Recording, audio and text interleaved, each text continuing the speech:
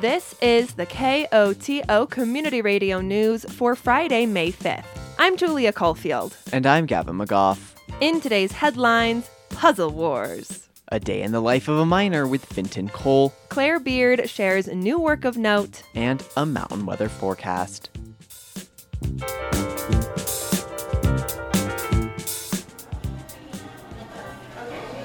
It's May the 4th, and Star Wars is the theme of the first ever Wilkinson Public Library puzzle competition. Without further ado, I think you guys are here to puzzle.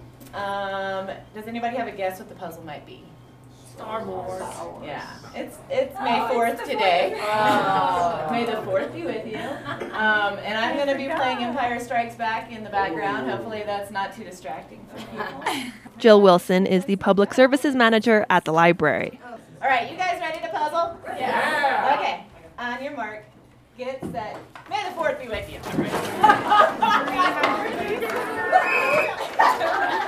The program room of the library erupts into a flurry of activity. Teams featuring puzzlers 7 to 70 jump into action, flipping over pieces, sorting by color, searching for edges. It's teams of 2, 10 teams of 2. They all have the exact same puzzle. We tried to pick a puzzle that people could complete within 2 hours, so I chose 300 pieces because I think that's doable. And the team who finishes the puzzle the quickest gets a $100 gift card to Kazahana and all the glory. Should we do colors as we go too? Colors. Like Standing. as we touch them, so we try to only touch them once and put them here. I've never felt so pressured when doing a puzzle before. Kaylee and Lily Reed, a mother-daughter duo, are working from the outside in.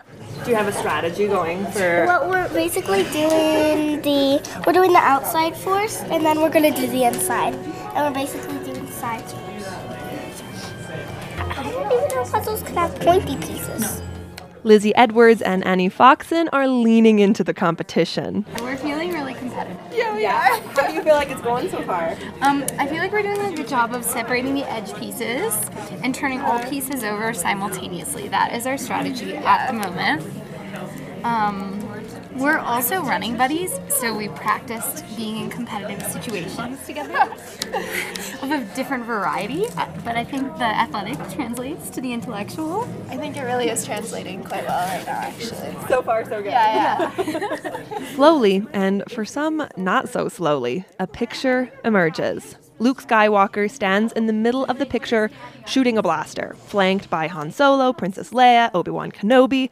Chewbacca, R2-D2, and C-3PO stand in the corner. Darth Vader menaces in the background with his red lightsaber.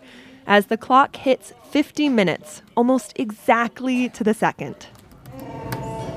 We have a winner! Abby Conroy and Damon Nielsen are the winning team. Honestly, I'm shaking. Damon is shaking. Damon honestly did like 90% of the puzzle, not going to lie. But I know he had fun, so I'm just glad everybody had fun, honestly. The puzzle may be from a long time ago in a galaxy far, far away.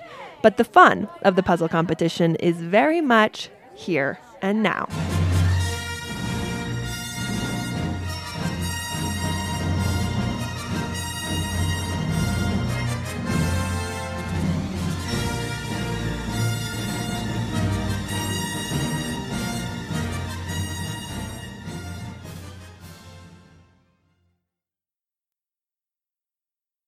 You can't touch this. You can't touch this. You can't touch this. It's a mix of national and local sports this week on A Day in the Life of a Miner. Telluride High School's Fintan Cole brings the latest on the NHL, NBA, and minors lacrosse. You can't touch this. Look in my eyes, man. You can't touch this. This is Fintan Cole in your sports update. The Seattle Kraken pulled off an improbable upset and knocked out the defending Stanley Cup champion, Colorado Avalanche. They lead 1-0 in the series against the Dallas Stars. The Florida Panthers pulled off an improbable upset and defeated the Boston Bruins and are now facing Toronto in round 2, leading the series 1-0. The Oilers and the Golden Knights are playing each other, and the Hurricanes and Devils are playing each other, all in round 2. Carolina leads over New Jersey 1-0. The Nuggets are on the right track as they lead the Phoenix Suns in the series 2-0. The series is tied 1 game apiece between the Heat and the Knicks. The Lakers lead the defending NBA champion Warriors 1-0, and Philadelphia leads Boston 1-0. The Telluride varsity lacrosse team is currently ranked 2nd in the 4A Mountain League. They are 9-3 overall going into a home game against Grand Junction. The Telluride junior varsity lacrosse team is 7-1-1 going into a home game against that team, running for 8-1-1. That's it for your sports updates for this week. I'm Fintan Cole reporting live from Telluride High School, and we'll see you next week.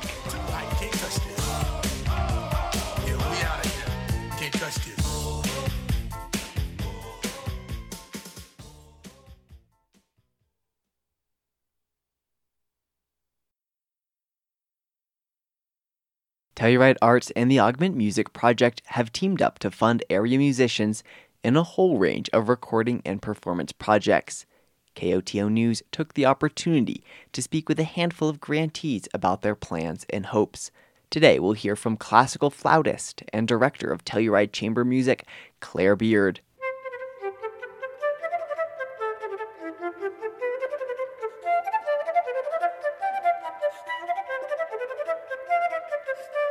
I started the flute when I was 9 years old, I think, maybe 8. And no one really knows why. I was absolutely determined to play the flute, and I just broke my parents down until they'd let me play.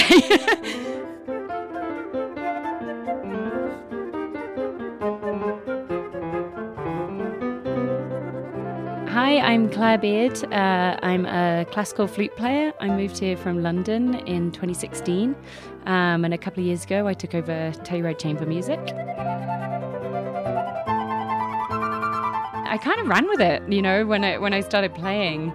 I went to a sort of national based orchestra course thing, and just meeting other people that were as into it as I was, this kind of nerdy little kid, just opened my eyes, and they encouraged me to audition for certain things and find certain teachers and so on, and that actually really put me on the right trajectory, I would say. It's interesting, classical music is obviously, it's quite a kind of strict practice in some ways. I loved playing in orchestras. I think just that emotion of the music and being surrounded by so many incredible musicians is something really special.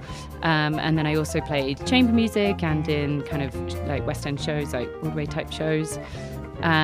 So moving here to Telluride has been a huge change, but it's been a really enlightening one, because I think it's given me the opportunity to kind of do classical music in my own way. And part of that is the community here, I think, and also just the general vibe and being inspired by a lot of the other music that comes through here.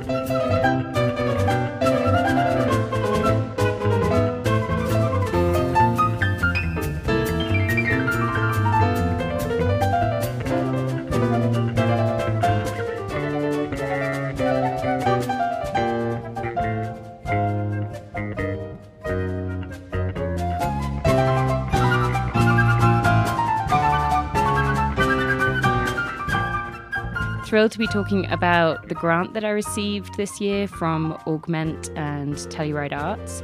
The money is to go towards buying a microphone and amplifier for outdoor classical performances, which I'm really excited about. That will be for me to use personally, but I'm also hoping to use that for the larger community. Playing outdoors is such a big part of the Telluride summer, and that wasn't something I'd had in London so much, because obviously our weather is just not quite as beautiful. So yeah, it kind of became this need, and when the grant came up, I thought I'll give it a go and see if we can get some support for this, because having high quality equipment, it's a bit of an outlay, and so getting that support from Telluride Arts and Augment is huge.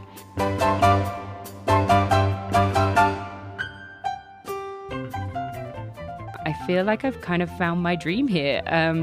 I always really wanted to be in the mountains, and I'm a big skier, and I teach skiing as well, but I never thought I'd find somewhere that had such a rich kind of arts kind of program, as well as being in such an incredibly beautiful place.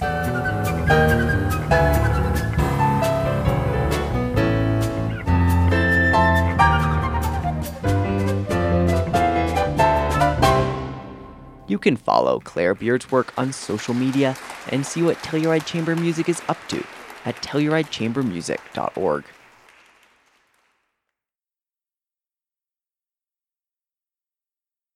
It's time to break out your hiking boots and walking shoes. Not because the trails in Telluride are beginning to thaw, but because the town is encouraging residents to walk instead of drive downtown over the coming week. The announcement comes as paving in the core of Telluride will limit parking, cause lane closures, and slow traffic between Monday, May 8th and Saturday, May 13th. Work will take place on Colorado and Pacific Avenue between Spruce Street and Townsend. Access to the Telluride Medical Center, the post office, the library, and various residential zones will all be complicated by the paving projects.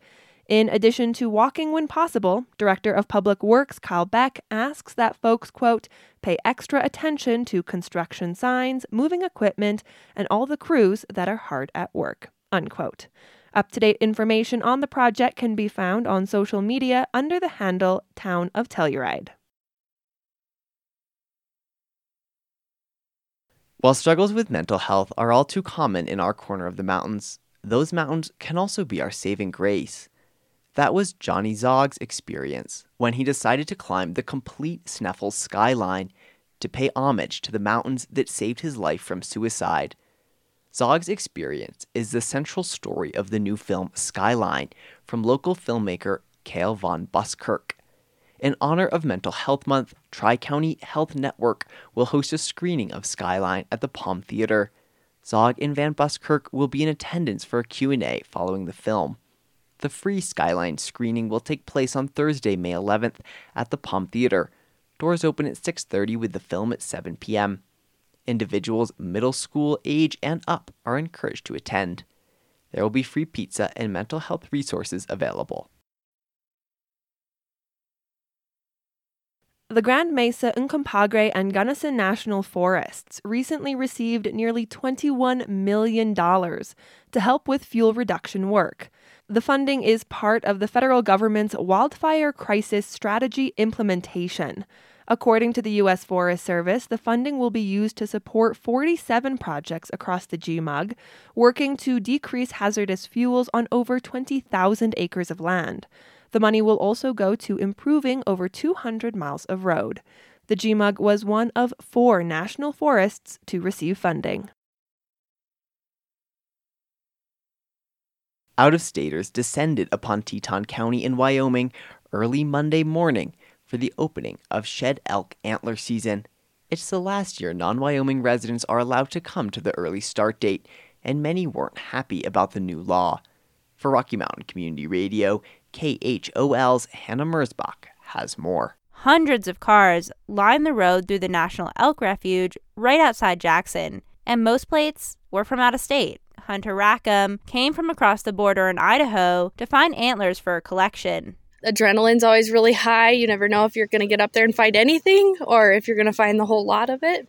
Rackham's group found about 50 antlers, a good showing, considering come next year, a new Wyoming law will bar non-residents like Rackham from attending the May 1st start date. I think we're all kind of against it. I think it brings the community of conservationists together, and I just think it's a really cool opportunity to get out here and see what Wyoming's all about. Some locals, however, were supportive of the new law, saying it'll limit competition for the antlers. Shed season in other parts of the state were delayed because of the extreme winter. They'll kick off in 2 weeks. Hannah Merzbach, KHOL News. Right now, high mountain snow is starting to melt. That water is filling streams and reservoirs that are part of the Colorado River system, a lifeline for tens of millions of people in the West. But some of that snow is disappearing before it melts. KUNC's Alex Hager visited a team trying to find out how. If you want to get good measurements of snow, you've got to get a little cold and a little soggy. This team of researchers is doing just that, almost 10,000 feet above sea level. The journey through these Colorado mountains feels like a polar expedition. This line of bundled-up skiers is breathing heavy and trudging alongside flags that mark the route into the whiteout up ahead. Eli Schwat from the University of Washington is one of the researchers. And it kind of looks like, what's the snow moon in Star Wars Chapter 5? It looks like Hoth, yeah, is what I would say. It looks like the rebel base on Hoth.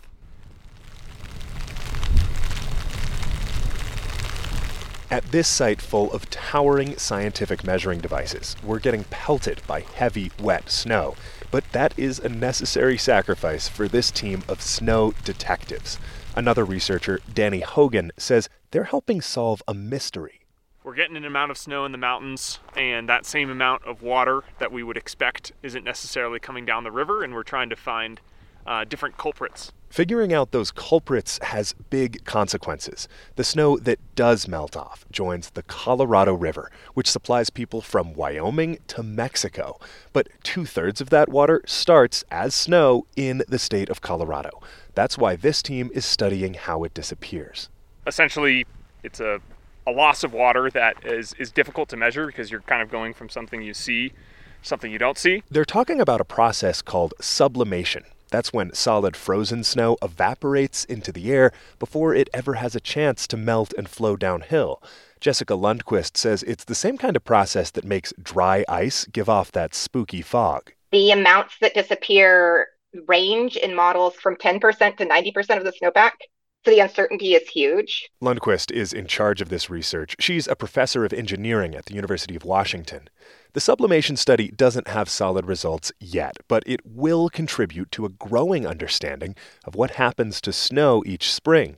That's data that matters, even for people hundreds of miles away. We know the Colorado River is oversubscribed. Every drop of water is wanted by multiple people. And so if you're off by the number of drops of water you're promising to somebody, they're not happy. But Lundquist says evaporating snow isn't the only culprit. Scientists think a lot of the region's snow is getting soaked up by dry soil. The dirt here gets baked by abnormally dry summers, then acts like a sponge once snow melts on top of it. Edie Zagona is a hydrology professor at the University of Colorado. She says that makes it harder to get accurate predictions of how much water will be in the river each year. There are so many variables, and it's so difficult to get them all right. Even with all the uncertainty about where the water is going, Zagona says one thing is constant. Climate change is a major factor in all aspects of the problem with forecasting. And good predictions get more important every year in a growing region with a shrinking water supply. And up in the mountains, data to help inform those predictions comes from underneath our feet. Is it time to get digging? Yeah, it's time to get digging.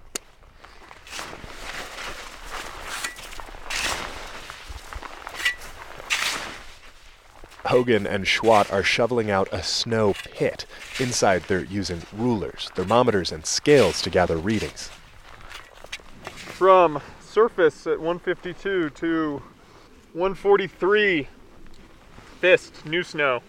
Almost all the tools they're using are on the shelves at your local hardware store. But with the right context, the numbers from this niche study, carried out by two guys with a shovel, can make a big difference in understanding where our water comes from and where it might be going. I'm Alex Hager in Gothic, Colorado. The National Weather Service forecast for the western San Juans calls for partly cloudy skies and a chance of snow showers tonight with a low around 30 degrees. Saturday calls for mostly sunny skies with a high near 50 and wind gusts reaching 30 miles per hour. Saturday night should be mostly cloudy with a low near freezing. Sunday should bring partly sunny skies with a slight chance of mixed precipitation and a high near 50. Sunday night calls for cloudy skies with a low near 30 degrees. This has been the news for Friday, May 5th. Thanks for listening. If you have a story idea or a news tip, call the news team at 970-728-3206. And now, a personal commentary. Hi, this is Douglas Tooley. It's Friday, May 5th, 2023. I am an independent, critical of both the Republican and Democratic establishment, running for the Mountain Village Town Council. The Mountain Village Town Council is nonpartisan, but I believe the last two mayors, Dan Jansen and Lila Benitez, both reflect these failures. The details of these failings reflect partisan problems at a national level. It's all a Punch and Judy, divide and conquer puppet show brought to us by the legal industrial failure complex. We have the opportunity to build a constructive response to this problem, but it's going to take moderate, environmentally aware Republicans, small business Democrats, and independents to actualize that. Independents, though canceled, are now the largest political group in the country. According to a March Gallup poll, 49% compared to the two organized parties at 25% each. Even in highly Democratic San Miguel County, unaffiliated independents have a slight edge, though both groups round to 42%. The recent congressional campaign of Adam Frisch is a huge light in this current darkness. Frisch, a longtime registered unaffiliated voter without national party support, statistically tied Boebert in a district with a 9% Republican advantage, a district that was also 45% unaffiliated.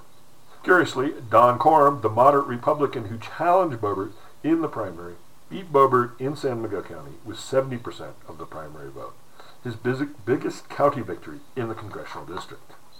I believe the roots of our political problems, both locally and nationally, go back to the early 70s when Southern California Republicans held both the White House and the governorship, with the Texan George W. Bush holding down the foreign front through his CIA directorship. The techniques of infiltrating and manipulating the Democratic Party are well illustrated by Seth Rosenfeld's 2012 book Subversives, documenting the actions against Berkeley and Oakland radicals by the FBI. Curiously, both Nancy Pelosi and Art Geptimes were both young Bay Area adults at that time. Here today, I allege the Trump, Boebert, Horning axis continues with local Democrats continuously failing to provide housing while having success ghettoizing both Mountain Village and Telluride deed-restricted housing with big city techniques. Curiously, all with substantial profit to some local legal practitioners, and of course, tax and regulatory relief to our biggest commercial real estate holders. Solving these problems will take many. Mountain Village incumbents Peter Dupre and Marty Dubraskis can do this if they choose to run again. Win or lose, I will still be in this good fight. Thank you. Oh, and by the way, check out the USGS river gauge for the Dolores at Bedrock. Opinions broadcast over KOTO are those of the speakers. You are also invited to express your views after the news or on Access each weekday at around 4 p.m. If you would like to comment, please contact a staff person here at KOTO. We encourage you to speak out on important public issues.